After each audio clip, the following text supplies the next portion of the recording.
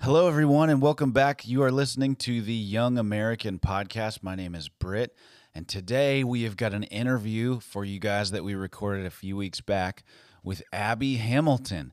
Abby is a recording artist, and she is one of the best things to come out of Lexington in a long, long time. She's been on tour with Tyler Childers, and she has got an album that is dropping on October 13th. That's called The #1 Zookeeper of the San Diego Zoo. Phenomenal music. You can check out her music video. You can stream her on all the platforms. Even if you're not a country music fan, if you're not an indie music fan, I think there's something for you in this. Abby talks a lot about the songwriting process and just has a great outlook on things. She's very humble, very smart, and she's given a lot of shout-outs in this conversation to a lot of the artists that help her get where she's at right now. So give her a follow. Check out that album and go and see her while you still can, because I have a feeling that she is going to blow up here very shortly. So we were glad to get her on this side of things. Thank you guys so much. Reach out to us. Give us a follow, subscribe, give us a review. You can follow us on the socials, or you can email us at youngamericantalk@gmail.com. Without further ado, our conversation with Abby Hamilton. You're listening to the Young American Podcast.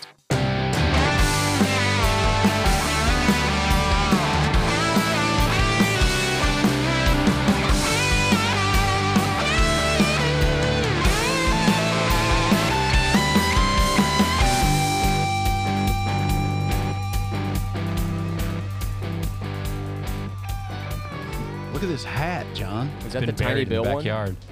Oh my God! How do you even still have that? That's what I'm saying. I'm surprised the material hasn't just like disintegrated. It's almost there. You're so good at that. Just having things forever.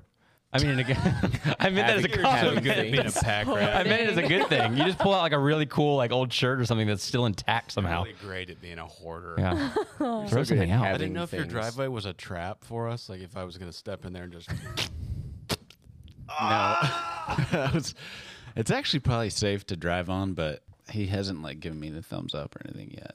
Yeah, But- dude, I walked out this morning like to start putting stuff in the car, and the first thing I noticed were the enormous sparks. I thought Todd Gocher and Jenny Slay were out there. It's like, zzz, like sparks, Gocher and so Jenny many sparks. All kick off. And the then Man second, I series. noticed this dude was cutting all this stuff in flip-flops. Like, isn't that like a grade A violation of safety protocol? Like, you're gonna lose a foot. Name easy. him, name the company. We'll shut him down. Okay, Chris, before we get started, you have, for f***'s sake, you have to choke up on the microphone.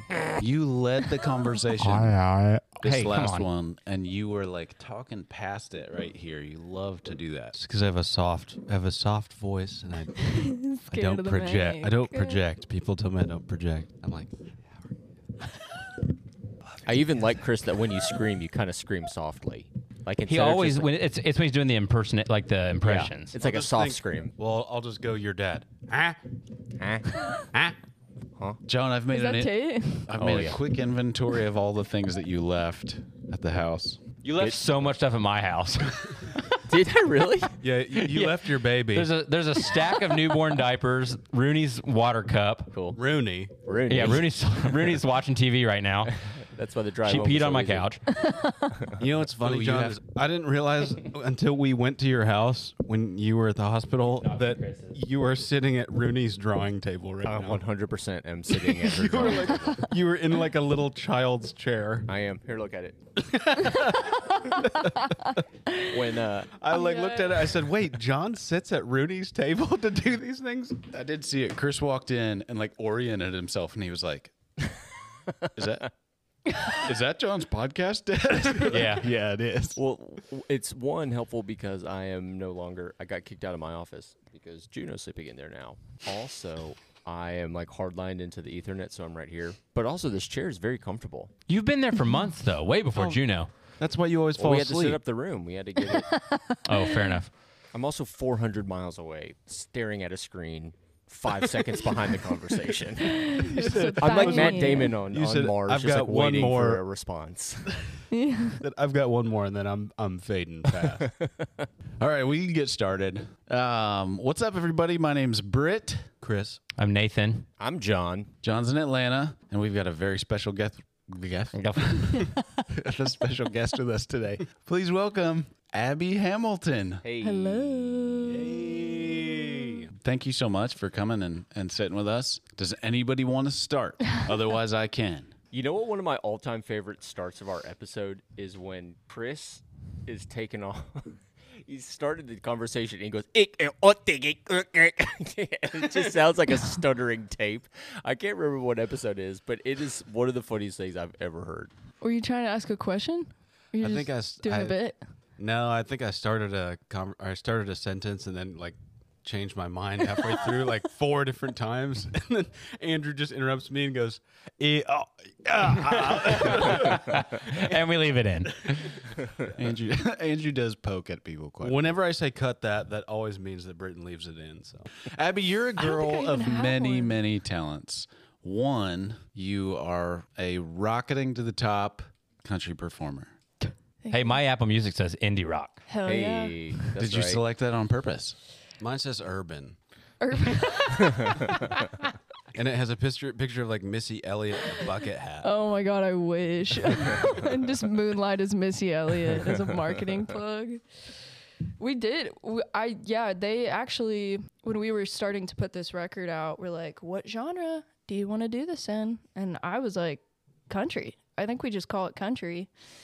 But there's all this stuff with radio and DSP that, like, if you assign it this thing. What's DSP? I don't know this. Like digital distribution, so Okay. like playlisting and how they send it to like syncing for like TV, movie, commercial. Like if you're making the movie, you're gonna search lo-fi beats, and these are all the songs that come up under that. So with country, they were like, I don't really know if you should do that, because then you're gonna get put on a playlist with like a Zach Bryan or something like that, which isn't bad, but So is it easier if you label yourself indie to get into some of like those other like more universal playlists like country versus we'll see. vice versa? I don't know. Okay. I don't know. Stories yet to be told. Yeah, I think I was always really dead set on it being country because it's a country record to me, but it's leaning way more rock in a lot of ways too. So I just kind of looked to my predecessors going like, how did you do this? And like Sheryl Crow is always, even her country records are rock. They're all genred as rock records. So When you first released Broken Flowers, I think I texted you that night and I was like, God, this is such a great EP. Broken Flowers is what it's called, right? Is it Broke Girl? Broke Girl. Broke Just Girl. kidding. But Flowers there's a is on song there. on there called Flowers. I Flowers, was like, did I okay. write a song called Broke? I know you're like, man, that deep cut. Good pod prep, Britt. Yeah. Flowers is my favorite song. So, okay, we've put out 2 EPs. Two So we did EPs. Broke Girl, and then we did Afraid of the Dark. And then this is the first single off the upcoming record, Fantastic. Zookeeper. What made you pick? The song is called Number 1 zookeeper of the San Diego Zoo. I do love when a song has it in the title like that, but it isn't like the overarching chorus Yeah. of it. So when I heard it for the first time, I was like, that's really cool. Well, then you can Sick. do like the Leo thing from Once Upon a Time in Hollywood. Like, you know what I'm talking about? The meme where he's like, that's me. Here it comes. Here comes my scene. Yes. That's what you can do. And every time you hear it. Yep. And That's then great. Johnny directed your video, Yeah. Yeah. which you can also see everywhere. Was that your idea? Like, walk me through the process of shooting, writing, all of that. Was that something? Did you know I want John to direct this? Did you know what it was going to be about, or did you have somebody do all of that? I knew I wanted John, so like I feel like 2 years ago I called him and Forever was ago. like when we had finished, I've been sitting on this record for coming up on 3 years now. A long Like time. Really? it's been done. Yeah. Yeah. And we just were waiting for so many different things to get sorted and find the right time. But I called him like 2 years ago and was like, in a dream world, if we had an unlimited budget, like what would this look like? And it came, I mean, we had so many iterations of a video concept with 3 different songs, and then it was this other song, and then it was just one song, and like. So you hadn't picked what it was going to be yet. No, I mean okay.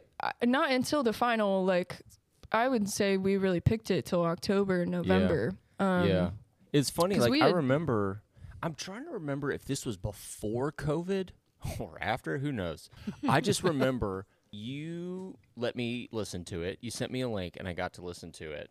And I remember like hearing the first handful of songs and just going, "Wow, these sound incredible."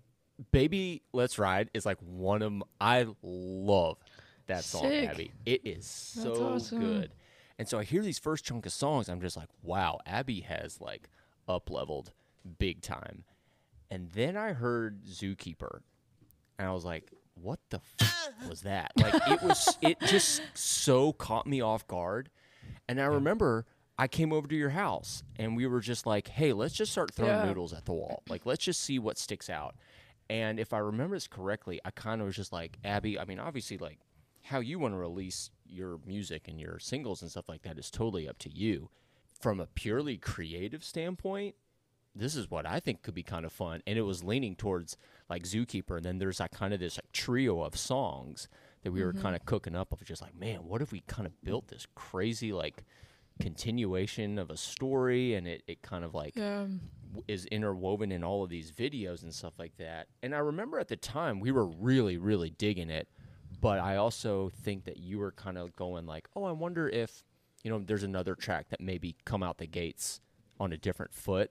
So then we were kind of prepping that way. And then I remember you gave me a call, and you're just like, "Hey, listen, we changed our minds. We're going with Zookeeper." And I was like, hell yeah. Like, come on, man. If this is your first full length, let's just come out the gates hot and just swing for the fences. And so, like, I just think that's so cool because it's such a different kind of trajectory for you. And I mean, especially just kind of knowing your music and stuff like that. I was like, man, I love that this is kind of the introduction to the world, just something kind of gnarly and out of left field, stuff like that. So it's super fun.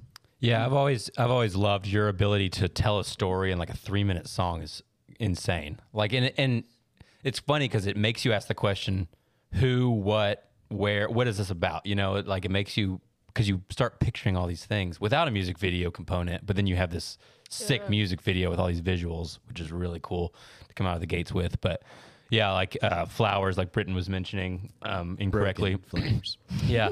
And like just all these songs you've had. And I mean, Afraid of the Dark is another really good one that just tells a story. But yeah, I remember hearing a handful of these songs a few years ago when you're... Yeah, I sent them to you, right? After You did. mixes. Yeah. I was like, "Hello, help." Yeah, it was very nice of you to ask me to... And that feel... I can't even remember what year it was. I mean, it was Probably early. 2 years ago, yeah. But I was 1998. I was like you, John, where I'm listening to it and I'm like, it's an album full of singles. And I'm like, I don't even know which one of these you're going to show the world first. And then you kind of get to Zookeeper, or at least I got there, I was like, ooh, it might be this one. Like, just like that. It has that like just beat that kind of comes out of the gates. And then, man, and then the story it just paints is really, really cool. Did any of those original iterations of your video idea come to fruition? Parts of it, I think. In the end. Go for it. You go ahead. I was just gonna say, like the theme of the song, like thematically, it's mostly just about fantasy. It's like fake worlds you create to deal with your circumstance. So I think in the beginning stages, there were just elements of like I always reference through, I think, those early meetings we did. I still have like these giant Post-it notes in my bedroom Keep from 'em. where, yeah, they're mine forever because it's just John's writing like no-nos, yes, this, and like every single song, all these themes we were pulling out, and like I think that just one of the parts of it was just trying to like chase this natural born killers thing where you have this. Oh, like, he told me about this. Yeah, which was something that John had pitched in the beginning, where I was going like, how do we create like a mixed media thing that feels ironic? Because I feel like the song in itself is really just stupid. It's like, it's just a very dramatic take on heartbreak, and we just need to lean into that. So I don't think the first treatment we wrote is anything close to what we did, but the concept is. And I think we had to put it into like, how would we do this if we had $5,000? How would we do this if we had $100,000? And like, how can we find the best route through this, no matter the financial situation, which honestly was the hardest part. Going, how do we pull resources here, but do it in a way that is worth people's time to invest in, which is mostly on John's lead there, where I just was like, you know, at one point I'm like, do we use a projector? Like, I don't know. Do we draw these backdrops? I don't know what to do. Like, right. And that was one of the things that, like, I think that one of the things I was most excited about when we finished shooting was just going, like, we had kind of kicked around this idea for such a long time, and then it kind of like morphs, and then you chip away and you chip away and you chip away. And we were about a month and a half out from shoot date, and I started doing some like camera tests with the guy Eric, shout out Eric Hernandez, my guy Eric Films, that shot it with us, and we were doing some camera tests with the projector.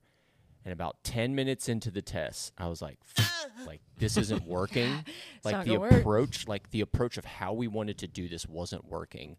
And part of it is a learning of like kind of going like, how do you match a grand idea with a budget, and like how do you accomplish that? But we were a month and a half out, and I'm just going like, I don't know if I can pull this off. Like, I don't know if this is going to work if we do it like this.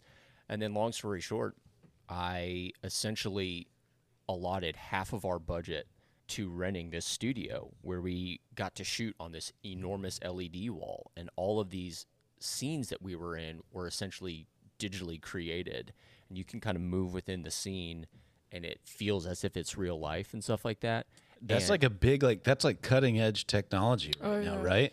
Yeah, I mean, like, that's kind of how they're going to be shooting movies from here on out. It's just like, hey, instead of doing on location in the middle of the desert, and instead of doing green screen, let's just create it digitally. And then you throw all these sensors all over the place with your camera, and then it talks to it, and then you're just moving around the desert. It was crazy. And wasn't that Western backdrop from like Fallout or something from a video game? All of those backdrops are intended for video game use. Like, you just kind of find them in this library. It's insane. Yeah, so then you can like tweak and mod and stuff. Wasn't there like a hologram Amy Lee gemstone in the background there at one point, or was it like a, or was it should have been. Was it Tupac, or was it run around the house with a pickle in your mouth with a vacuum cleaner? Baby Billy Bible Bonkers. Yeah. They also got like.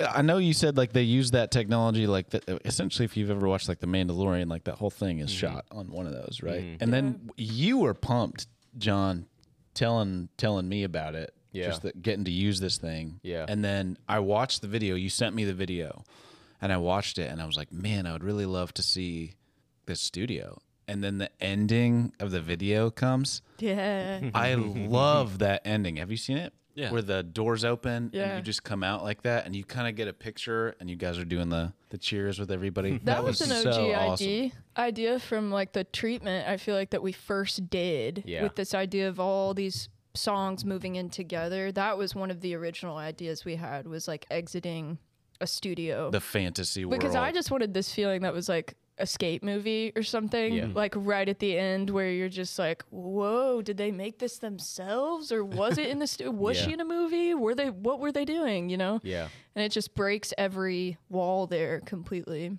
Yeah.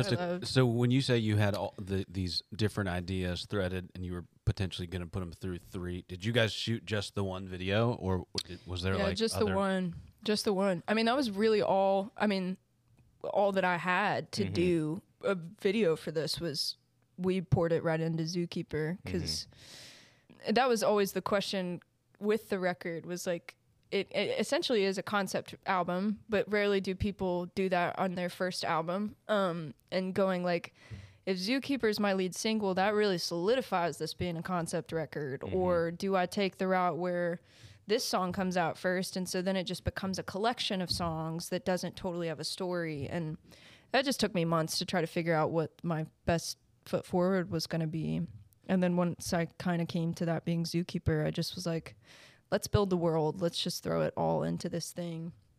So I'm very pleased. And it's the title track on the album, right? It is, yeah, which also freaked me out. I was like, I don't want So my the album's lead called single. Number One Zookeeper? Yeah, the album's called Number One Zookeeper as well. I really love just the stream of thought that song is in. And I have a few questions about just the way you go about writing songs and stuff. And honestly, for anybody that's listening to this that has no idea who you are, do you write? I mean, a lot of us have a background with you, but I think I probably know you the least. We probably should say that, right? We've all known each other for like 20 years. We do have some friends. history.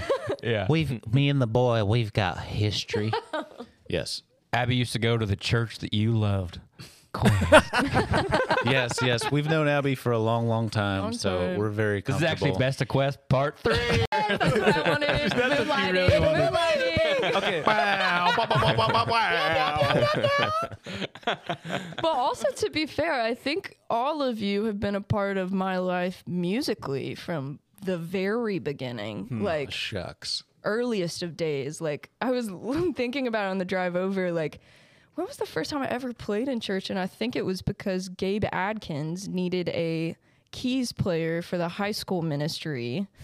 And I was probably 13, I think. So I would get walked down from the middle school area to play piano and access and then get escorted back. God. Wow, that's amazing. So that's like my first, Escorted back. Like, bye, Abby. We need her out of here. Lorelai was like walking you back Thanks up. for your keys. Gabe has a project called Little Brother. Go check that out. Yeah. Wow. I specifically remember a time. I think I was pinch hitting for you guys. I was playing drums at one point, and you and Johnny were trying to convince Abby to sing, and you were like, Oh, no. "No, We could never Yeah, get no, you no, to no, sing. No, I was so scared. We could never get you to sing. Yeah. It's really bizarre because, like, there was so much singing in my house. Like, everybody was musical. Yeah, tell us Well, about that's what I want to ask about that because you don't seem like somebody who's afraid of the mic at all. I just have that one like snippet of a memory of that. But Yeah. but is that is music a piece of your history, your familial lineage? Is that something For Was there sure. always somebody playing guitar? What did that look like for you? Yeah, we had a rule in our house growing up that we all had to be in a music lesson until we were 18, and it didn't matter what it was, and we could jump around if we wanted to. But Is that my Glenn led or Bob? Bob. Bob, Glenn and Bob. Excuse me, Bob. Mom, don't listen to this. Bob. It was both of them, honestly, because dad is a classical pianist, and then mom sang all the time in church. She won Frankfurt Star. Shout out to Barbara when she was in high school. Frankfurt She's Star. the Frankfurt Star. Oh, I thought you were talking about Quest Frankfurt for a second. I was Oh, like, no. Why was I not Frankfurt Star? Oh, Hell Should have called her that for everything she did at Quest Frankfurt. She should have been the Frankfurt Star. But yeah, I think it was just a total joint effort. And my dad's side of the family is all Eastern Kentucky, and my great aunts were in a gospel band called the Hamilton Family in the 70s. awesome. They're awesome. They're incredible, and they still sing. Like every Christmas, every family get together, we get around the piano and they all sing. And it's awesome. So there's a huge legacy in my family, but I think I just was a very timid, I was just a very shy person. When did So that much. break? When did that break for you? I think the years of being on stage definitely helped that, like, because I started playing piano and keys like very early on as a teenager at church. So I think that exposure over time helped. I remember, I think I auditioned one time for like a musical in high school, and that was the most terrifying thing I'd ever done. Aside from maybe trying to sing in the worship band or something and being so scared. But What musical was it? The Princess and the Pea. That one? Next music Wait, what's video. it called? No, it's called Once Upon a Mattress. Yeah, there you go. Once Upon a Mattress. That's what it is. But it's the story of the Princess and the Pea. I don't know. The biggest thing was just I had been in like bands and then in worship bands all growing up. Was totally fine to sing harmony, and then realized like if I was going to go to it's like a very long story, but in short, if I was going to go to college in my hometown at the college that my parents worked at, I was like, I'm going to do only what I want to do. This is like the only thing I have. And so the closest thing to what I wanted to do was a worship arts degree, which is a contemporary music degree that had like classes in ministry as well. So I just loved the professor, John Roller, who I lived across the street from growing up so much. And then he was like the first guy ever to write textbooks on contemporary music used in most colleges today, which is crazy. So I was like, I just want to get my chops. Really? Yeah, I just want to get my chops up. Really, if I have to go to college, like I'm gonna do this, you know. And Shout so, out John Roller. Too. John dude, Roller. Father worship. I love him so much. Oh yeah, He's the kindest soul. he's hard not to love. Yeah. Oh my gosh. And he was just at Asbury, my favorite mentor of all time. I would ask him all my end of world existential questions. And in my experience in religion was always answered. But with John, he would just ask me another question. I would be like, what do you mean? He will He's not like, patronize you. yeah, he's like, what do you mean? And I'm like, I don't know. And he's like, cool. So have you thought about this? But yeah, I think that sometime in college, I had to lead worship for chapel. And so I had to just get used to singing in front of people. And that helped a ton, I think, overall. I didn't realize that you had any kind of ties to Eastern Kentucky until I listened to your music. Really? And, yeah, and I, you know, obviously their stories. I was like, I didn't know that Abby any of that, and I was curious about that in your music. Is it autobiographical? Is it biographical? Are you taking stories from pieces of Family you know, members. family members, or is it?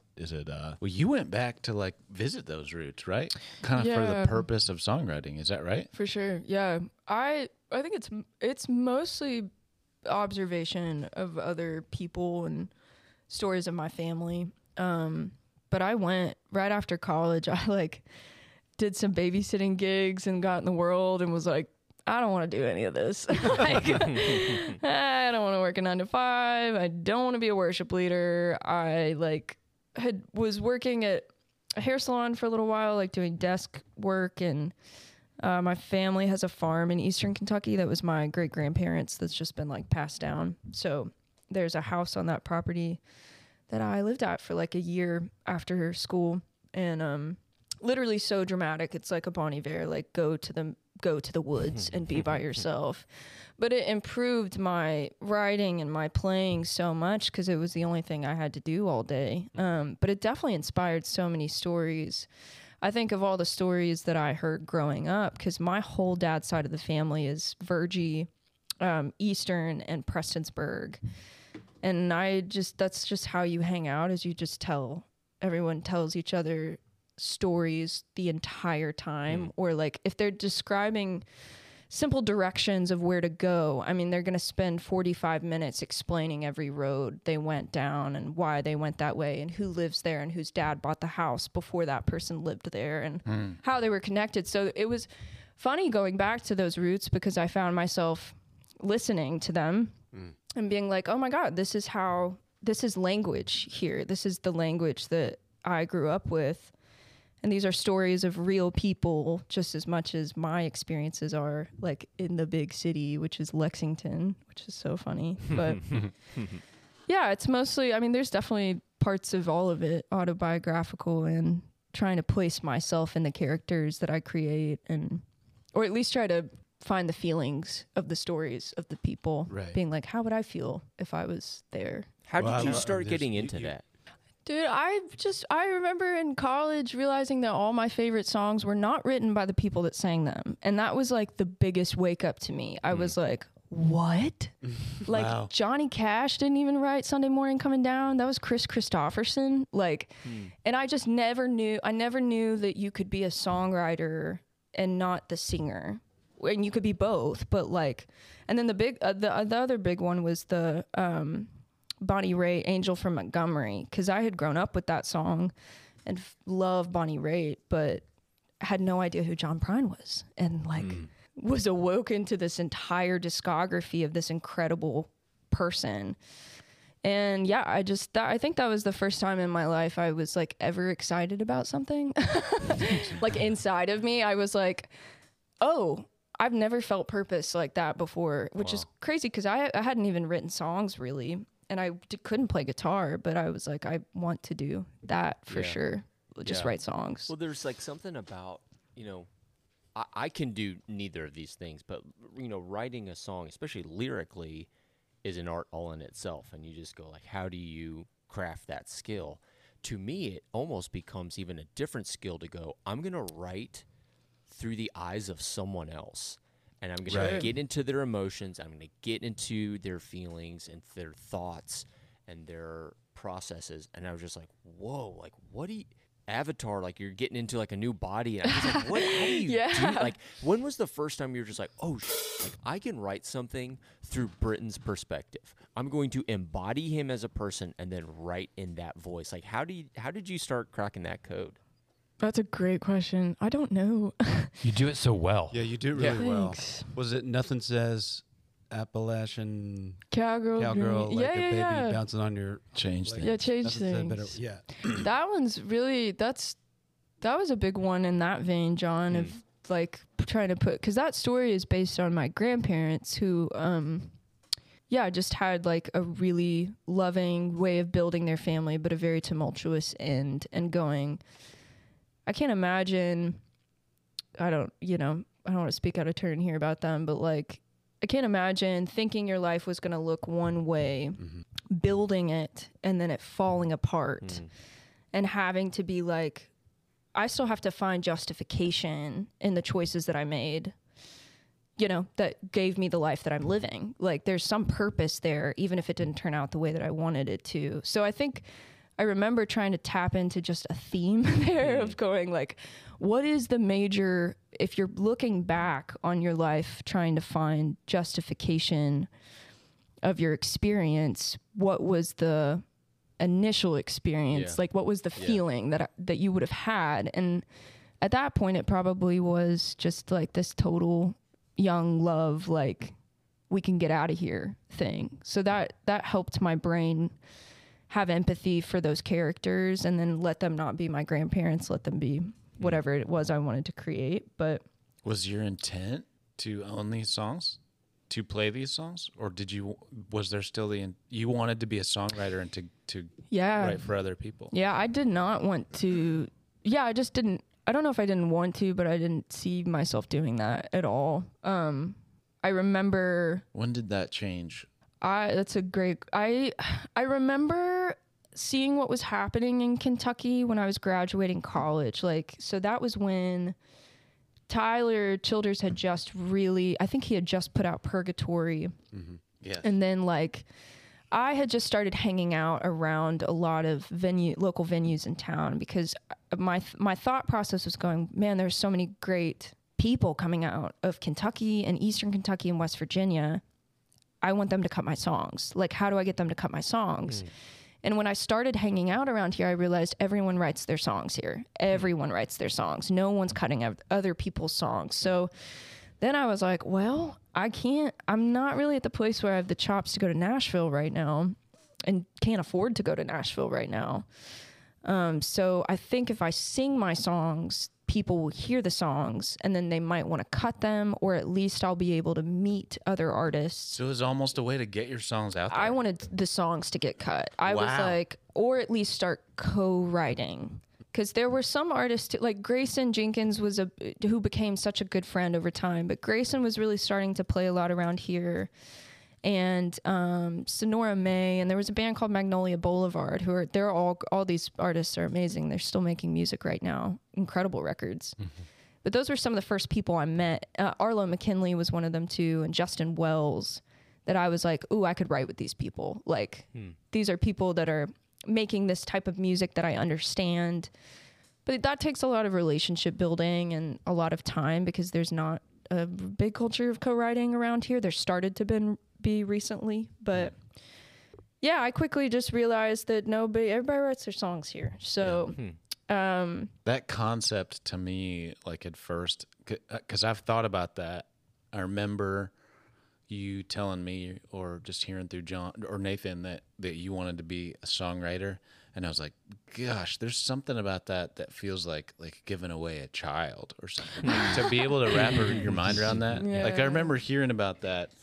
Chris and I's dad growing up, loved Elton John, and we would always pick through his vinyl and things like that. And I remember looking on the back of one time and being like, "Who is this guy?" And him All being songs like, written by Bernie Taupin. Yeah. And if you ever listened to an Elton John, I think he might have wrote "Candle in the Wind," but most of his entire celebrated catalog is written by Bernie Taupin, and he's like the guy that wrote all the stuff, and then Elton John. And I just thought, how crazy must that be, or how I don't know. There must be like a weird feeling, like an empty feeling, to watch somebody else perform something that you poured your heart and soul into.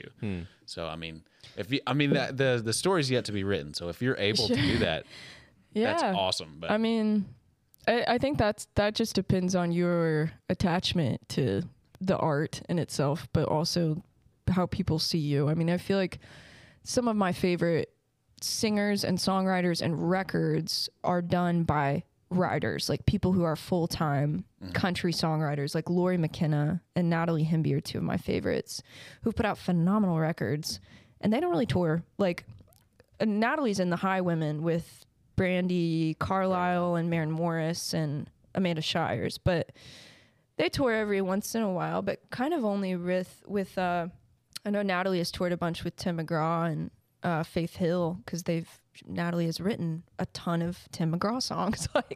wow. And I think that's just such a beautiful. I've always wanted to be the person in the room with the artist with the record deal that's going. Yeah. I had this horrible conversation with my mom today, and that we could sit down and go, how did that make you feel? Why do you feel that way? And like be part of directing someone into the like flow of their own ability to write something is like such a dream job for me. So I hope that happens, and it looks like it's going to start happening, which is really exciting. But do you want to write a song about Barbara and an argument you had? I might have already done that.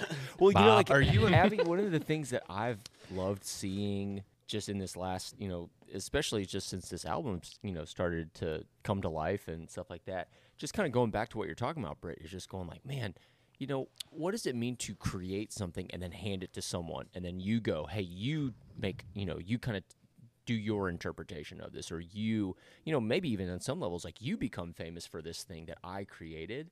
And the thing that'd be hard for me. Yeah, it'd be hard. And I think the thing that I've seen in you, Abby, that's so cool is like, there's so much of this like master puppeteering. Like, I want to be the person behind the curtain, and that you're thinking these thoughts about yourself as an artist, as a brand, as like this entity, that you're enjoying this process, I think, of becoming like, hey, I'm not just this like voice box, and I'm not just this singer-songwriter. What if I'm like kind of this, and I'm going to shape how this comes out, and I'm going to, I don't know. It's just been a really cool thing to see, and I don't know. I remember you ever telling me that your goal and hope was that you get to be kind of like the pen, and that you get to help this, become real for other people.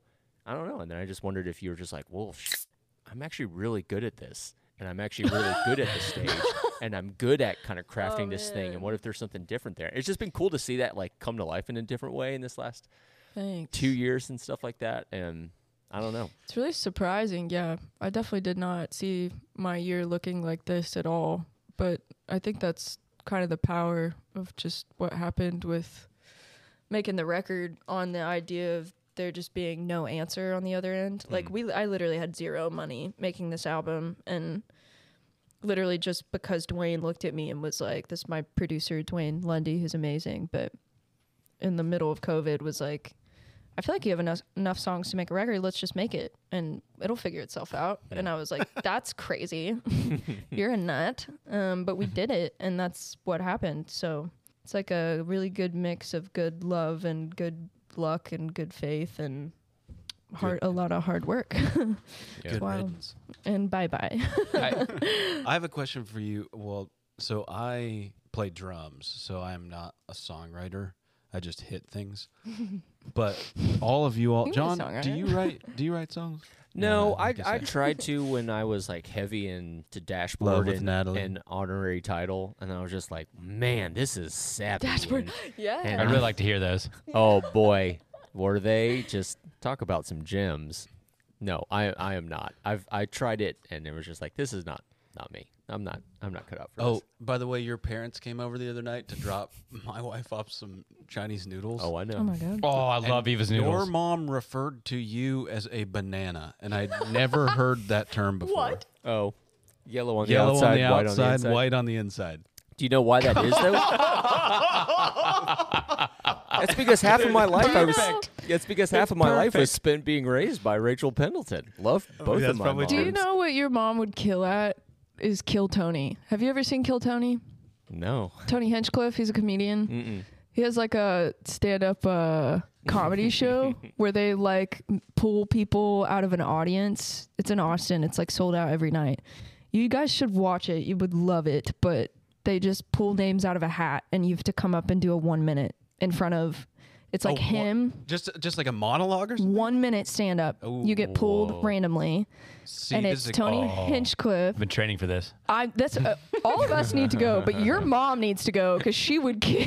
She's a firecracker, man. But She's a she is full-on not firecracker. purposefully funny, though. Yeah, but She- that's why it'd be Love funny it. because you could just get her I up there love just it. talking. See, so we all the five of, or at least the three of us, have like running notes on our phone of like stand up, like if something gun to your head, you got to do a I stand up. cannot believe you guys have not seen Kill Tony. No. This is It's called Kill Tony. Kill Tony. All right, I'm right. Nathan's It's been on watching it for right like now. 7 seasons probably, but they bring up new comedians every single night. So like last week was Post Malone and Joe Rogan were the celebrity guests, Tony Hinchcliffe and this other guy.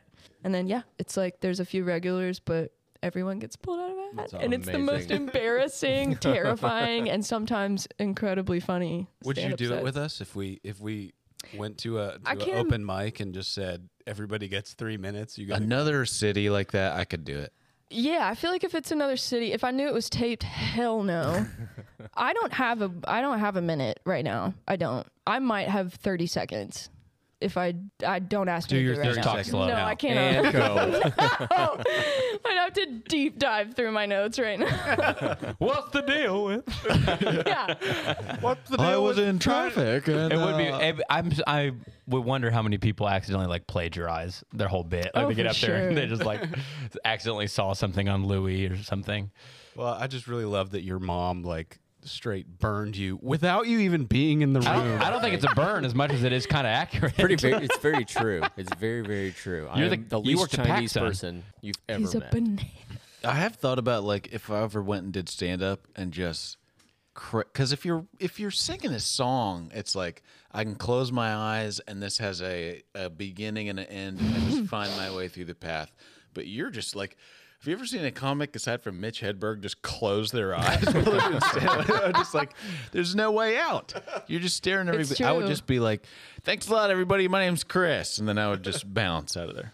My name's Chris. See, I think that would be great if you and I did it at the same time, but you went up. Like when you had a mustache, it would have been better. Like you go up with the mustache and then I go up without the mustache. You're like, this the same guy just shaved his face right now.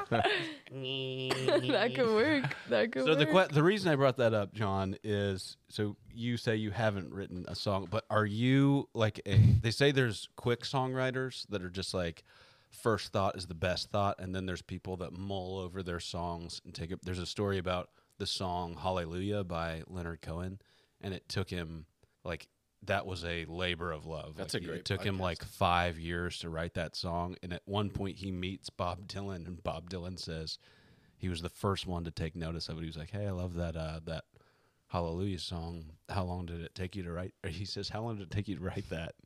I And think he I thought, what's his lied name? and I said thought, 2 years. Bob just like kind of shakes his head and he goes, "How long did it take you to write Blowing in the Wind. I and I?" And he was like, 15 minutes.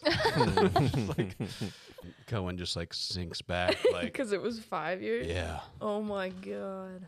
Are you so when you say you went off to Eastern Kentucky and kind of took this year to kind of figure out just to spend some time unplugging and learning how to songwrite essentially, was that quick, like once guitars in hand and pens to page, or are you like, oh, I'm gonna do this, I'm gonna wait, I want to learn more about that story and come back to it? I'm not like a constant will. Like I'm not somebody who's constantly writing or I don't have a song in my brain all the time. I'm not like, I've met people like that. Wes Smith from Brother Smith is like that. That boy can write songs faster than anyone else I've ever met. But I tend to like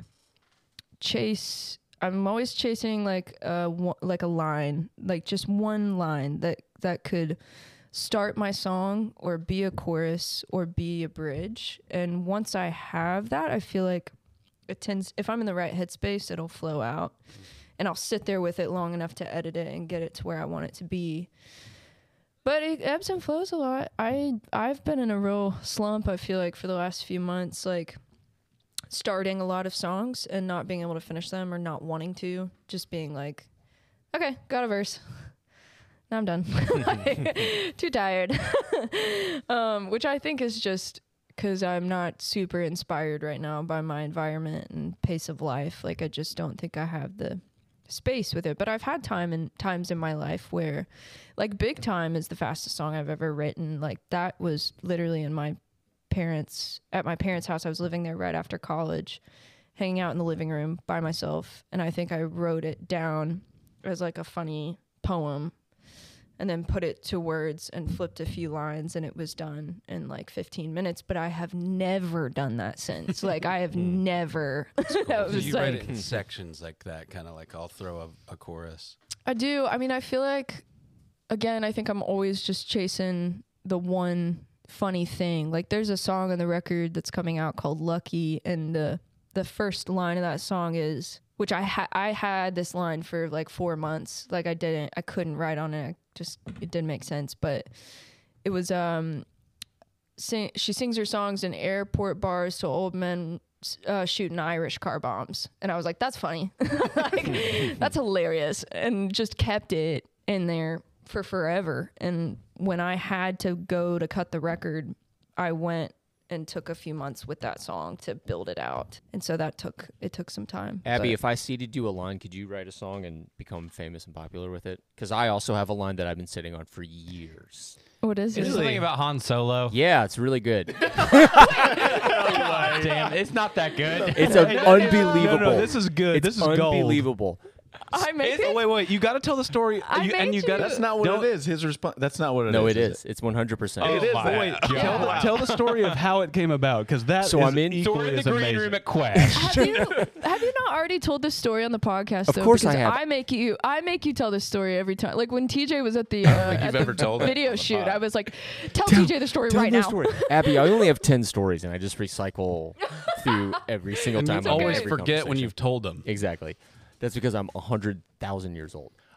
So this is when I was living in Hilton In Head with Chinese Jay, years. and he pulled me out to this party with him and his like coworkers, and I didn't know any of these people, and I'm just like, dude, I don't want to go to this party, all these pricks.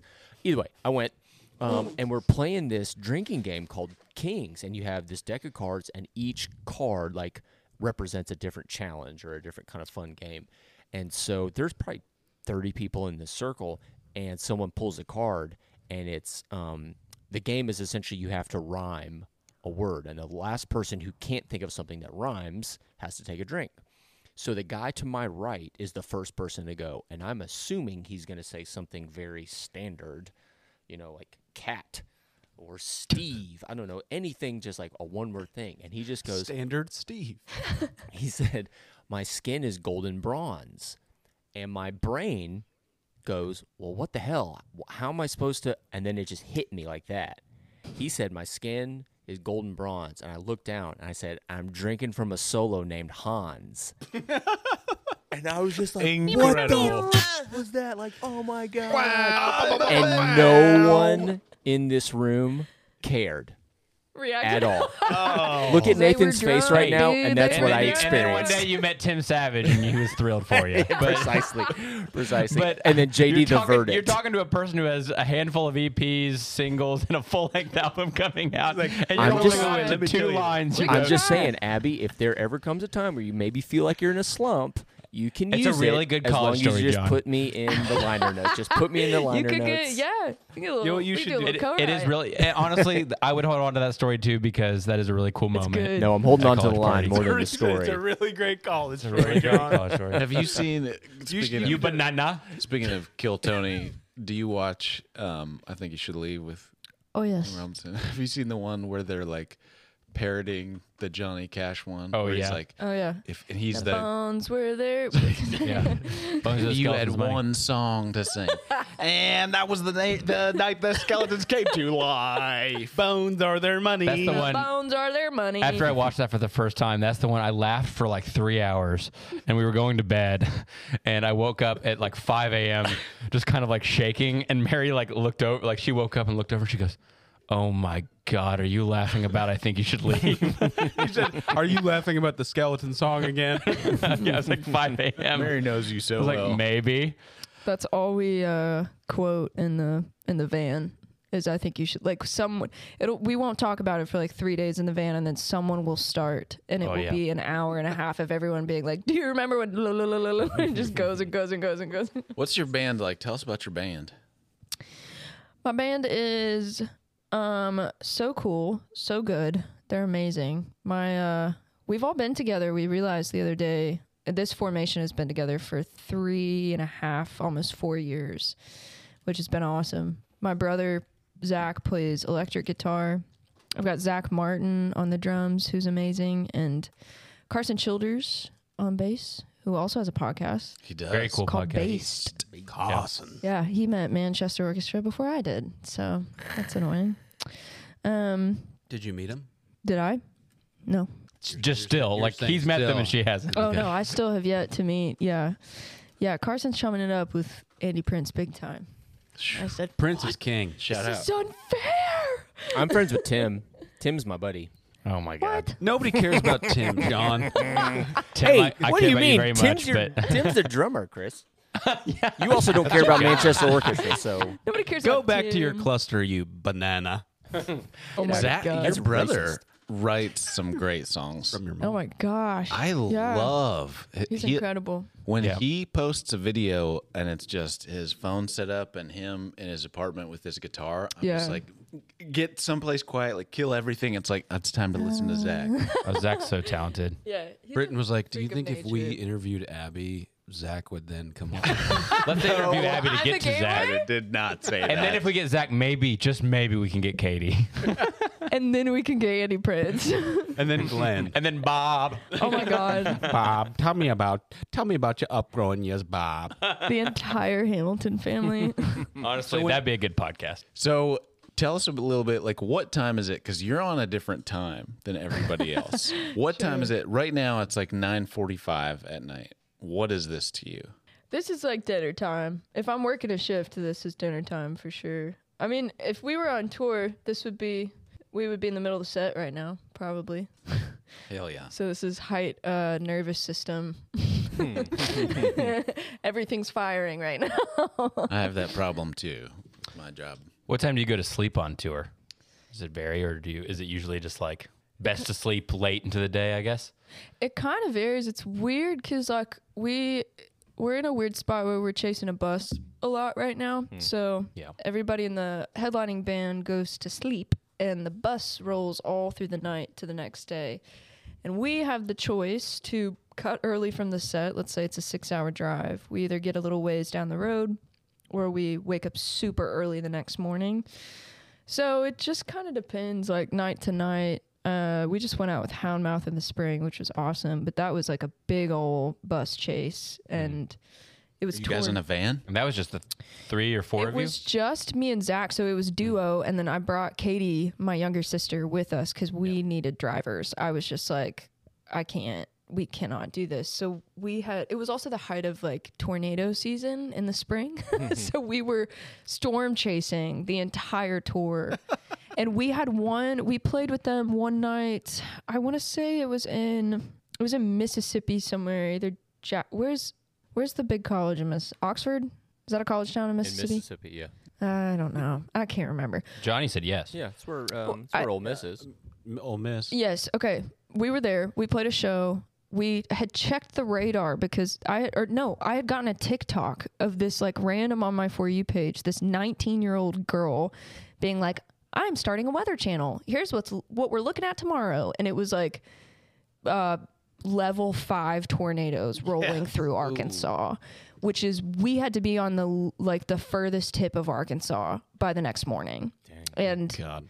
The tornado was rolling through, or we had to be there by 6 o'clock the next day. The tornado was rolling through in the middle of Arkansas at like, I don't even know, like 2 o'clock, which would have been our drive time if we stayed the night.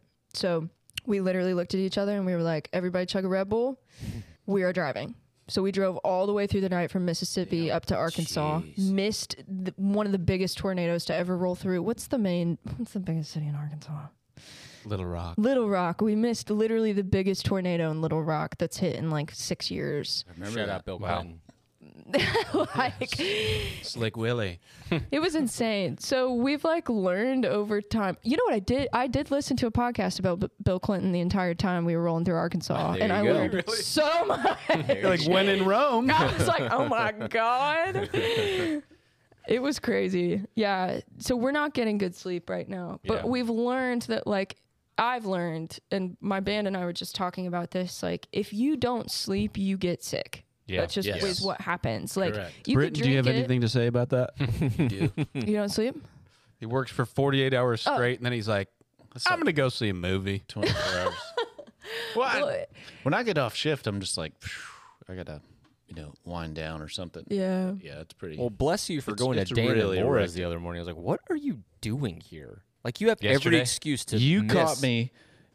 So I can't night believe before you you could. left, I came home because I took Brendan and Rooney home, and then once a week that happens where I'm just like, and I can just feel like the battery is just like draining. And Liz came out, and I was like, "Are you done with your thing?" Because she was working on the computer at home.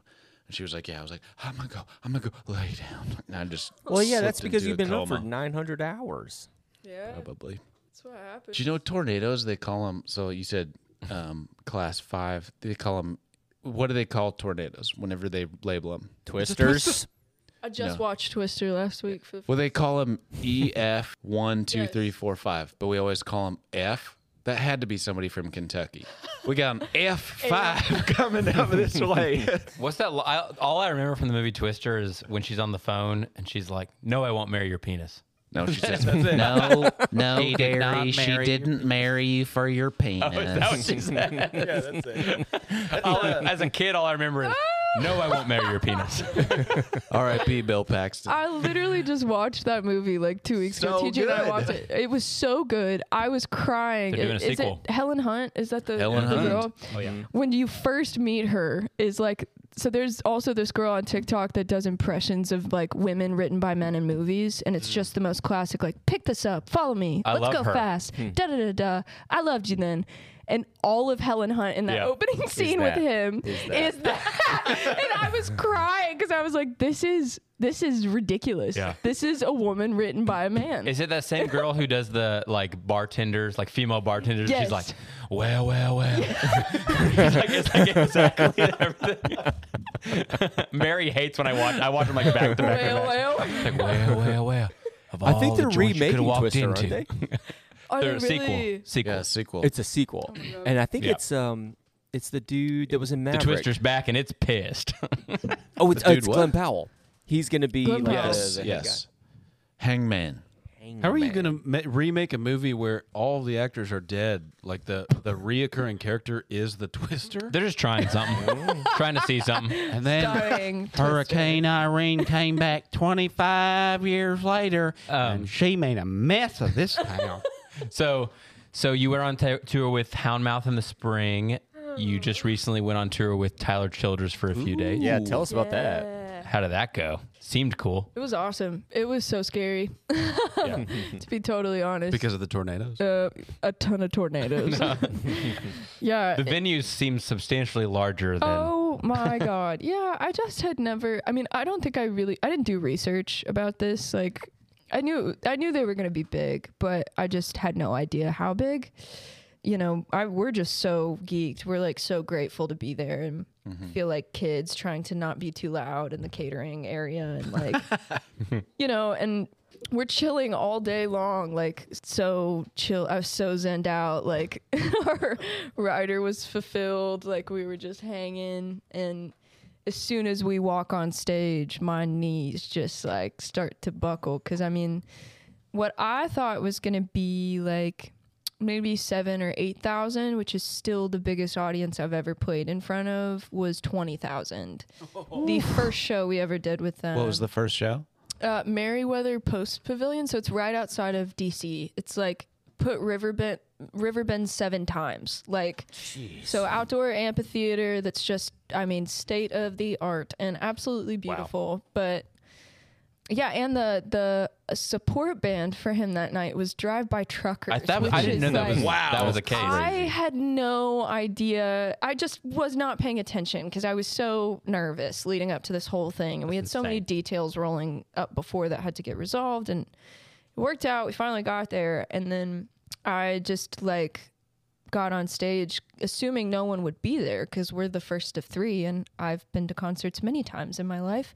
And I'm never there for the first of 3, even for a major artist, But no, the entire pit was full and the entire lawn area above was full. And I blacked out. I don't remember, not from drinking, but anxiety. And we did a great job. And then we got to, I came to and looked up at the end, and all of Drive By Trucker, you might have to cut this, but all of Drive By Truckers was on the side of the stage with 3 bottles of Casamigos Reposado. Just been drinking and just going, yeah. Cool. So I just was like, this is the closest thing to my wedding day I probably will ever experience. Like this kind of overwhelming, all I could feel was shake and core tears. memory. Yeah. Core memory.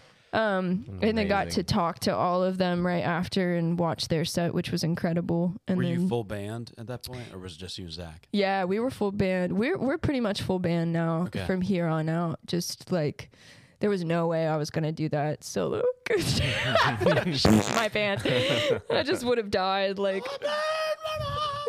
arm just shaking the whole time. Yeah. But it was so cool because it's the first time we really played many of those Zookeeper songs, and we played them in front of probably at that point 10,000 people for the first time. Jeez. And it felt Insane. great. I was like, okay, we wrote songs for rooms like this. The clips I've heard, it sounds so good. I think that's just the beautiful privilege of getting to tour like that. I mean, it's our first one that's anything close to that ever. Yeah. And it's with someone that I respect and love so much. And his crew is insanely kind. And then the rest of the dates were with S.G. Goodman. And I was going to say, I love S.G. Goodman. That's so cool. She is the funniest person I've ever met. And so kind. And her whole band is we just chummed it up the whole time. It's really cool to be first to 3 on a tour like this and feel like you're a part of it. I've had many experiences where even as the support, you're just there, Yeah, sure. And that's part of doing it. But I also have had some really insanely cool tours in the last 2 years with artists that I am obsessed with that have just treated us I didn't expect them to be that nice. You just don't expect people to have time for you in that way. Do you have any performance rituals that you do before you go on stage? Yeah, what's your pre-show?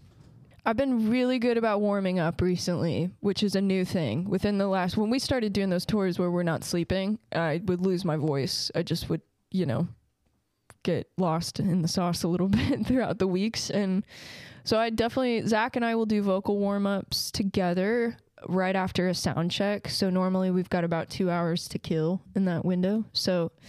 And then I like to do a little bit of food, and it's got to be really light. It's like a salad, or it's a gazpacho soup. It's got to be. Oh, it burned me. That's my favorite. That's my favorite sketch. That's an insane one. It's the one that made me. Gazpacho burned me.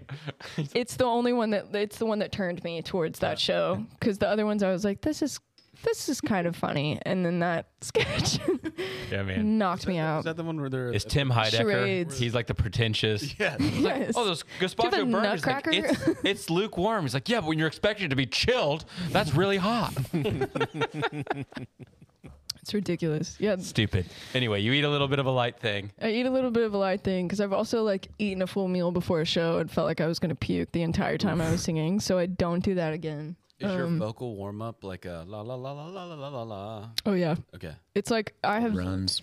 like it's from Spotify. It's this really it's like a German man that's going 1, 2, 3, go. It's so essential, though, isn't it? Like if you're singing with any is. kind of regularity, you have to do it. It is. You have to just like, and I just am so ridiculous because I wrote a record that is really hard to sing live, really hard to sing live. And, you know, it's to the point where we're like, if I'm touring this record full time, we probably are dropping keys on a lot of these songs because I just can't, you know, I was impressed with myself, but only because of vocal warm ups. Yep. And if I don't do it, I will kill my voice. What's But like the hardest one that Kinda- you're singing?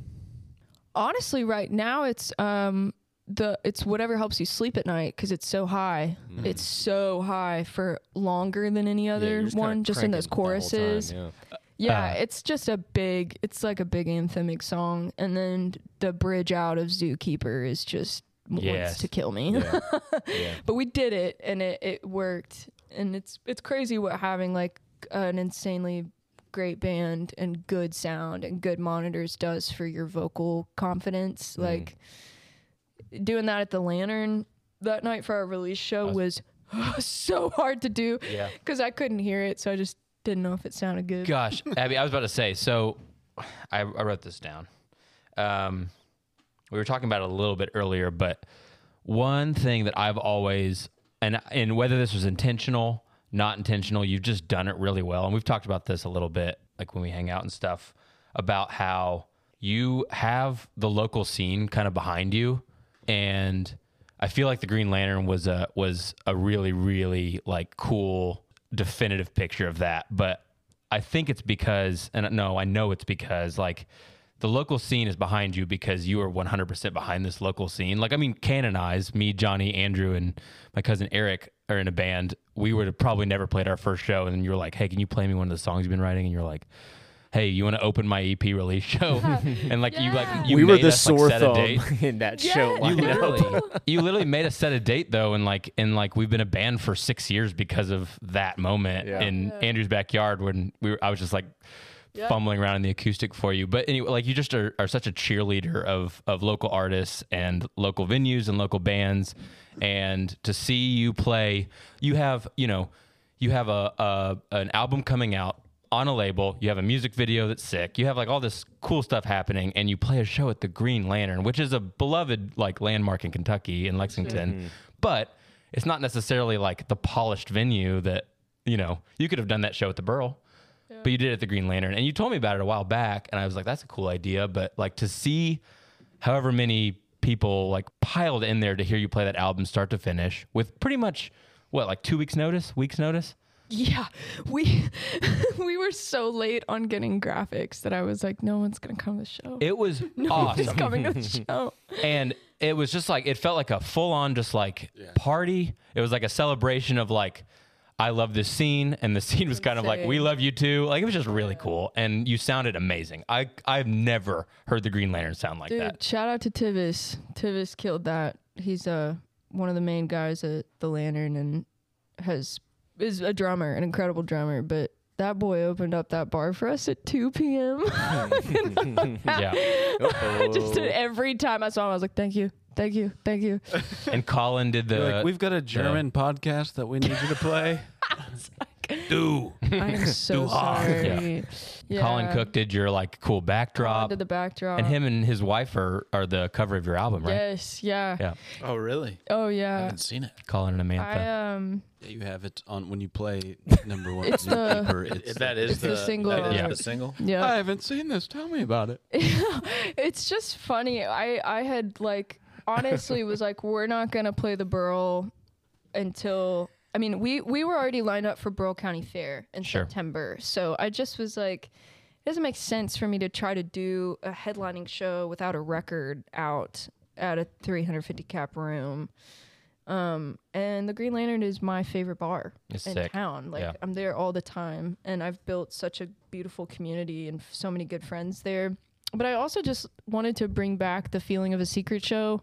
Yes. And wanted to have this like DIY element to how we're putting out this record, because we really are putting it out in a very DIY way. Like even the label thing is not like, it is a patched together independent Sure. thing. And every part of building the team this last year and touring has just been so DIY. It's been crazy. It's very cool because it definitely seems that way. It It is, definitely yeah. seems like a team. Even And like I your just graphics for the didn't- show was kind of cool, like with all like the redacted stuff and like yeah. day by Oh day my you gosh, kind that of was cool. revealed more information and stuff. Yeah. That was cool. Yeah, I felt super corny. I was like, Nope. is the scene gonna kill me for this? No, it was I didn't so know what to good. do, but I could not believe, like, I feel like that entire, when we finally, TJ ended up dropping, we couldn't find parking 30 minutes before the show because I ran up to change, and TJ dropped me off, and I walked up and was like, Oh, they were spilling out. oh my God. And it was like every person from my life. Like, it was people from Quest. It was my parents were there. It was. I watched the first 2 songs with Glenn. My mom talked to every single person in her section, and she sent me all these pictures because Sarah Gillen made these shirts for Give It Up for Zach Martin on the drums, which was something that Wes used to say about Zach and Brother Smith all the time. So they all have their own T-shirts. So 5 or 6 people were there in those shirts that night. And my mom took a picture of every single one in the audience, and she was sending them to me. I was like, Barbara. Yes! But it was crazy. It was so overwhelming, and the fact that Bendigo could be there, that was like, we had talked about that 6 months ago, and it just so happened they were coming back from tour the night we scheduled to do it. And I was like, please come. Very It was special perfect. guest. It was perfect. It was awesome. So then you went on tour with Tyler and SG Goodman, and then you're doing Red Rocks with. Is it SG as well? It's actually as well. Okay. Yep. And Yep. at the end of this month. What a euphoria. Are you just going to levitate off the stage? I'm probably going to black out again. Is Deer Tick, you're going on tour with Deer Tick before that or after that? After. Okay. Yeah, we hit the road with Deer Tick end of October all the way up till Thanksgiving. When's the Red Rocks show? September 27th? Yeah. Maybe 26th? Gosh, I tried so Wednesday. hard. I tried so hard to get a ticket Dude. to that. We That could, was the time I awoke into the Tyler fandom. I Yep. mean, I sent everybody the pre-sale codes, and nobody got them. Yeah. Like, nobody got them. I can get you in. Chris will get you in. At the same time, as cool as it would be to see you at Red Rocks as your friend and a fan of your music, you're going to be playing to a Red Rocks full of people who don't necessarily know this music yet. Yeah. And so that's pretty cool too. You're Yeah, playing it's really Red terrifying. Rocks, man. It's insane. It's insane. Insane. Yeah, I can't believe it. I think the entire time I was on this run with Tyler, I was trying to find every moment to just be like, we know we're not supposed to be here. Like, you don't have to tell us. And had to get over that feeling. Yeah. Of Yep. just like, He's I probably, was invited here. I was invited Yeah. to be here. Get out there, and, own that like, shit, man.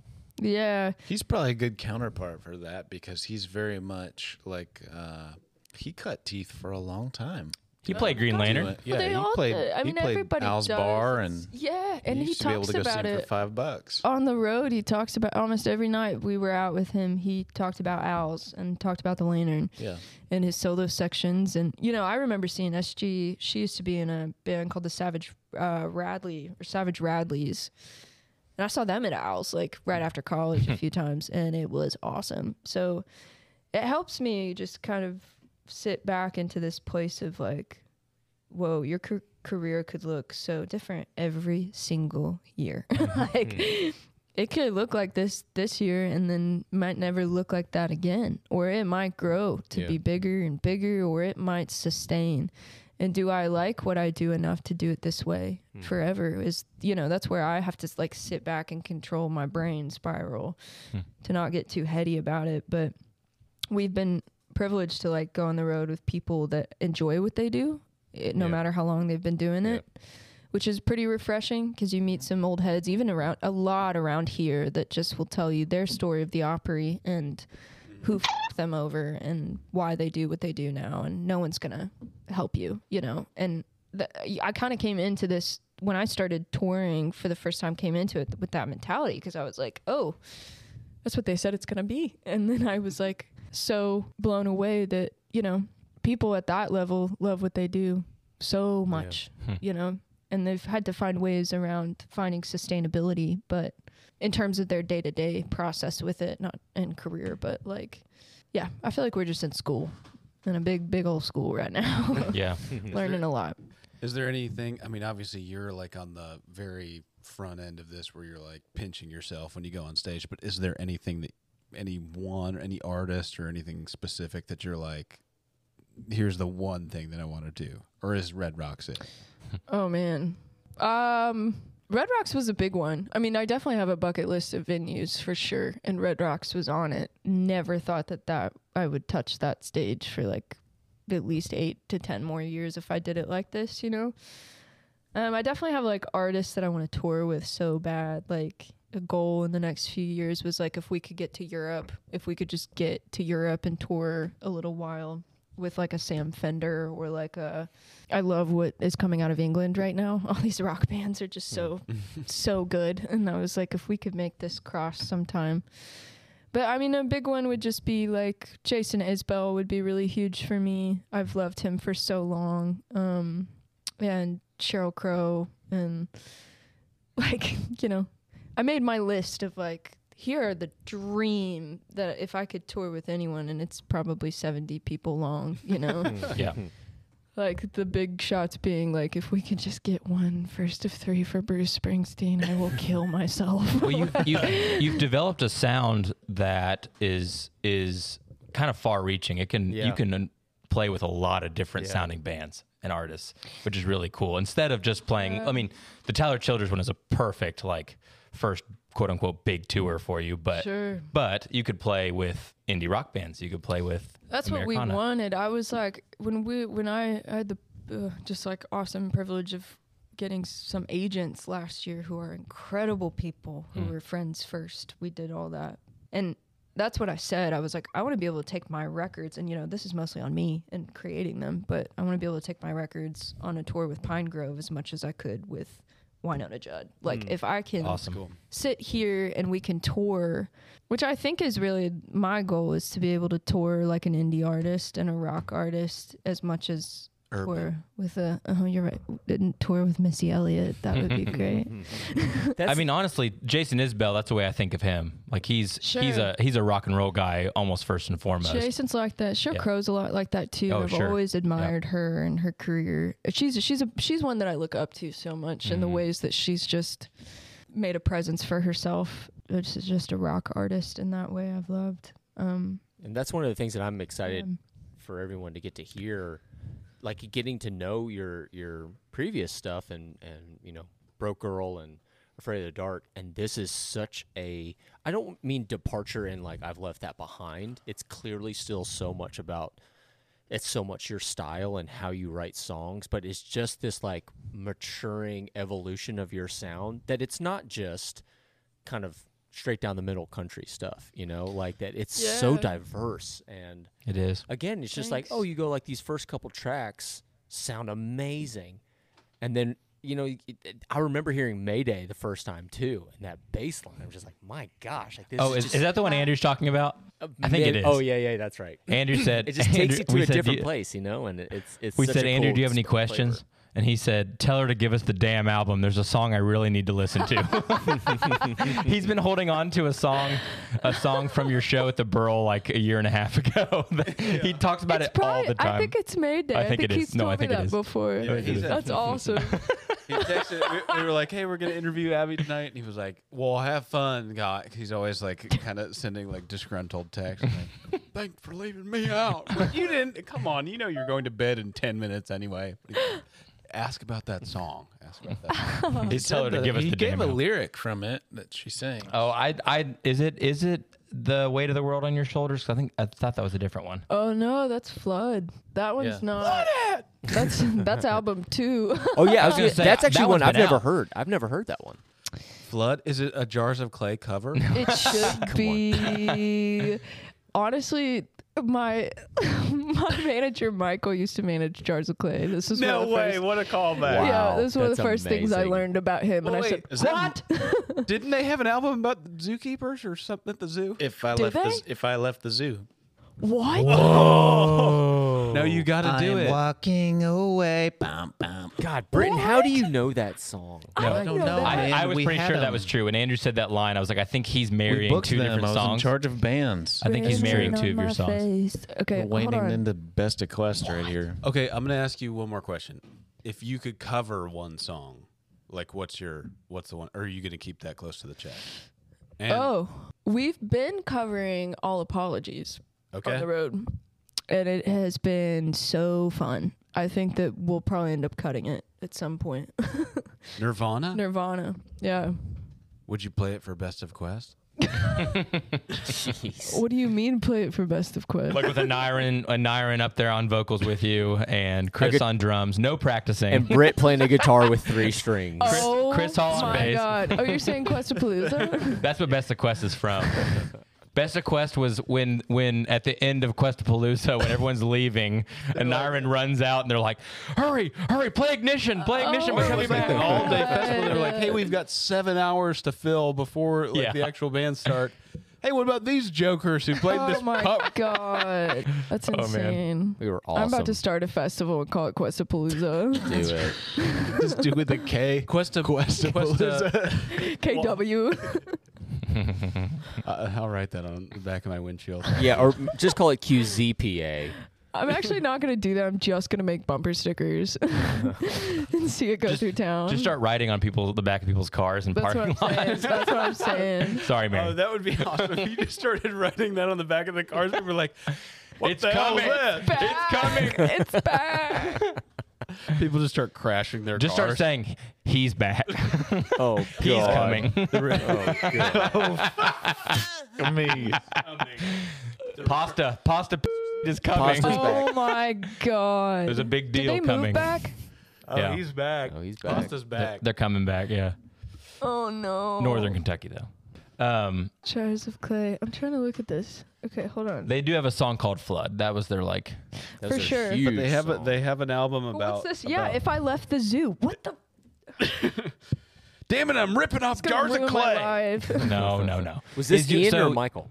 Michael. Michael used to manage him. Michael Wow. used to, yeah. Well, I don't know for how long. I don't know what the extent was, but he worked with Jars of Clay for a long time. I think he was pretty. No.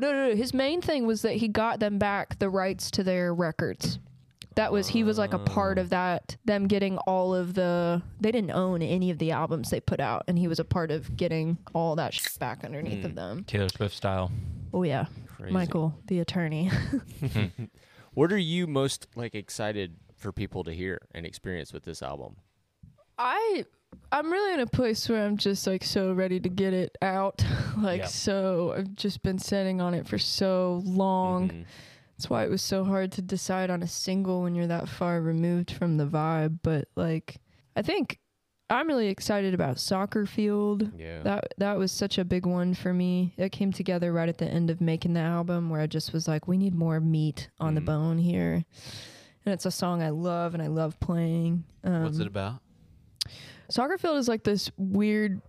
It was. I wrote it about a dream I had, very dramatically, where somebody I loved was like. Sounds so crazy, but somebody I loved was like literally falling into a volcano, and I couldn't save them. I was like, duh, like catching their arm all the time, and they just kept sliding. And then I woke up sweating and was like, do I feel guilty? What do I feel guilty about? And so the song in itself is mostly just about like, sorry I didn't listen to you kind of things. But it's got a really cool, I was proud of it because I wanted this feeling like Iris, honestly. I wanted like a Goo Goo Dolls, like super consistent acoustic feeling right when it opens. Justin Craig, the co-producer on it, wrote all these really cool vocal parts that are like stuck in the back of the track. So they make these like da da da da da da. It's just such a cool soundscape. Is he the one playing guitar with you sometimes? Yes. Yeah. Justin is like really our fifth member when we get him, which is awesome. a true arrangements maestro. But yeah, I think Soccer Field Displacer is one of my favorite ones. Oh, yeah. That's the one we did it. It was such a hard one to write and record, and then we did it at the Lantern. Ryan Anderson from Bendigo sang on the record on that song and wrote some really cool background parts. And we did it live for the first time at the Lantern show. It took us 2 days to figure it out, practicing. It was so hard. Like, because we just used a lot of like drum machines and pads on the album, and they've been really hard to learn how to adapt. Yeah. But the boys have done such a good job. And we went into the Lantern show being like, I think this is going to sound like and it was my favorite song we did that night. Yeah, it was awesome. It was awesome. So I'm excited. I'm really excited about that. I think they all just have had so much life in me for the last few years that I just like, Yeah. get it out. Yeah. Yeah. And I just can't wait have, to hear it. I'm so excited to like be able to share it with the world finally, and then move on and like start to actually write this record. Yeah. Do some Yeah. more stuff. When does the album come out? October 13th. October 13th. Yeah. Mark it down, people. Write that down. Come on. And you're doing a residency at the Basement? Yeah. Oh, Every Nashville? Monday starting this coming week. the Nashville basement? Mm-hmm. It's pretty cool. Yeah, I'm scared. Yeah. Are you like the artist playing that night? Like you're Yeah. not opening for anyone or anything? Yeah, it's just us. I mean, we're like an early show, so there's shows in the evening, but Is Basement different than Basement East? mhm. Okay. It's way smaller. It's, Oh, okay. It's like tiny. It's probably 150 cap, maybe 100. But yeah, we're every Monday in September leading up to Red Rocks, we're playing. That's awesome. Yeah, it's cool. I'm trying to find ways to diversify it and make it cool. Have special guests. So we have a few, but I feel like this will come out probably after Yeah. that whole thing happens. So it might change. So I'm not gonna go on record saying what happened. Yeah. That's still really cool. Y'all are working really hard. It's And- a lot, yeah. And you're covering a lot of ground, which is really cool. And yeah, the Basement. That's a Nashville staple. It's huge, yeah. I haven't really played that much in Nashville at all. We've had some opening slots at the Basement East, which have been awesome. We opened for Justin Wells there a couple years ago, and the Backseat Lovers, which was awesome. And I feel like somebody else, but I can't remember right now. But yeah, that's really the only place I've played in Nashville. So I'm excited to start to be down there more. And we're doing Americana Fest the week before too, so it's gonna be a Nashville month. And the Burrell County Fair is this coming weekend, right? Mm-hmm. That's cool. And you're in the Madison Cunningham Day. Dude, I am so excited. That was one of my favorite albums last year. Have you guys seen Daniel Nunley? The No, guy that's also on that show. No. I think You you've would told me about him before. Absolutely adore him. I saw him open for Shaky Graves. He's great. He's awesome. He's out of Nashville. He's playing right before Daniel Nunley? Nunley. Okay. Yeah. Super catchy. Blew up, I think, on TikTok, but his records are great.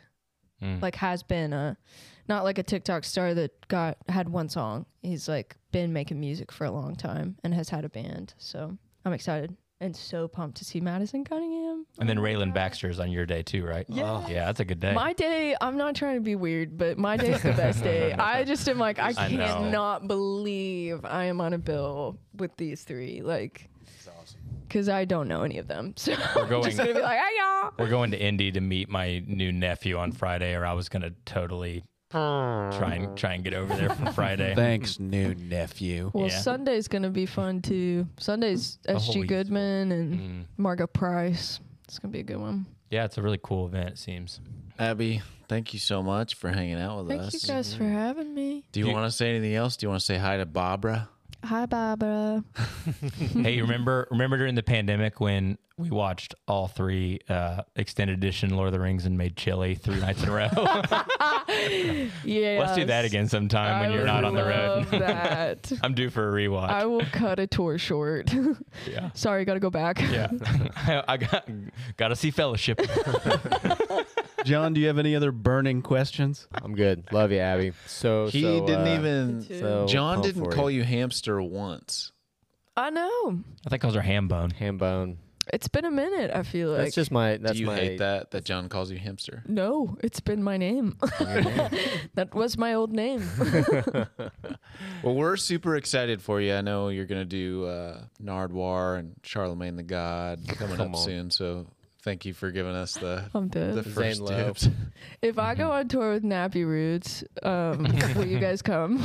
I'm Hell coming to yeah. the next show I can come to, whether it's in Lexington or not. But it's hard with a kid to hop in a car for 8 hours and come see you in Raleigh. But Try You'll to- be halfway through Zookeeper and Red Rocks, and you'll just see me like shimmying down the side. You and Billy sneak in from the top. Chris Just like loves rappelling sneaking. down that rock. Chris's dream. Chris just with a ladder, like, Yeah. I'm supposed to be here. He's in like AC vent uniform. Yep, like, and carrying a bunch of caramel See, corn. your bucket list to play Red Rocks is Chris's bucket list to sneak into Red Rocks. This is like With a huge boner. and a ladder. Oh God!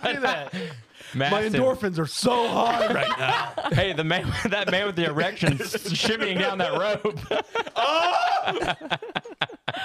Billy, Abby, We're not used to having we girls on this always podcast. end the podcast with a song. What So song? it's all whatever song you say we're gonna sing right now. you sing it. No. Acapella. You play That'd be cool. it. Okay, wait. What's the? Okay, hold on. It feels like Zookeeper. Or like yeah, we could do. Or Flood by Jars of Clay. Yeah, I think it has to be. Is there any old recordings of Glenn? Just like an up from the grave he rose. No, neither of them are recorded. I think. Okay, let me think of this. we use Looking one of for your a songs to city. You could, but I do think "Flood" by Jars of Clay would be the perfect outro. I think that's what you That should song do. goes hard. Rain, rain on my face. There you go. Everybody needs to go check out #1 Zookeeper of the San Diego Zoo, the Please. single, and then on October 13th, check out the whole record. Go watch the videos. Do you know it's Johnny. Friday the 13th? Friday, October the 13th. Spooky vibes. Oh, yeah. Season. Music is better in the fall, man. It's Yeah. the perfect time to release an album. Abby, thank you so much. We're really proud of you, and I feel like the next time we're gonna have to probably be going through 2 or 3 chains of humans to talk to you, and interview you again. Honestly, I hope so. rocket to stardom. No, I'm going to invite you No, over no, for no. Lord of the Rings rewatch, and then we're going to have this set up. Hey there. Let's just live pod Lord of the Rings while we're eating chili. 12 Yes, hours. commentary. Down.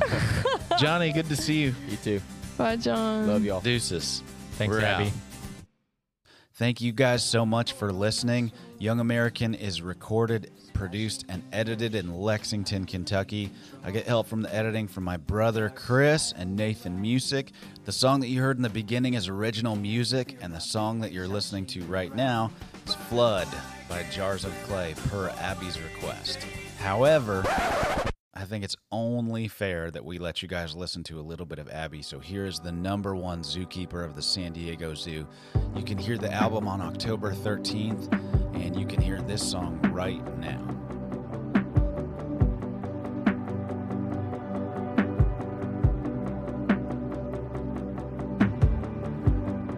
I go to Nicholasville to pass the time and go sit in the park. I took myself one of those depressive drives.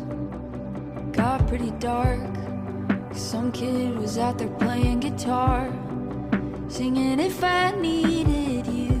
Then it hit me, all my favorite bands were the ones you made me listen to. Now I'm wondering who you're sleeping with. Thought starts and it doesn't quit. Then I let it take me all the way down. Self-sabotage until I drown. Oh, oh.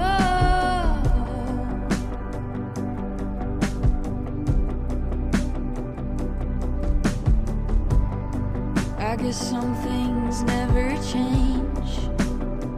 It all stays the same. All these generational habits, they just rearrange. I bet your seeing somebody else now. I bet she's really pretty and really smart. She probably reads the New York Times or went to Harvard or won some kind of Nobel Peace Prize. I bet she's the #1 zookeeper at the San Diego Zoo, and all she wants to do is touch you. Good for you.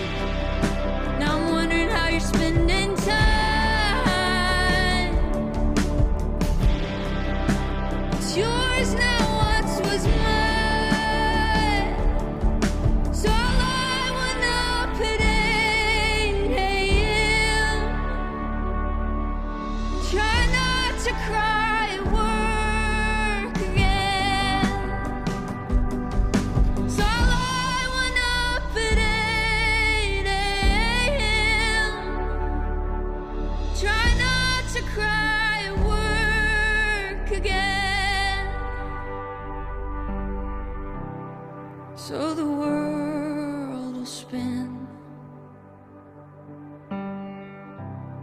chew you up and then spit like beach nut tobacco in an old Coke bottle, sitting by the chair of your grandfather. So the world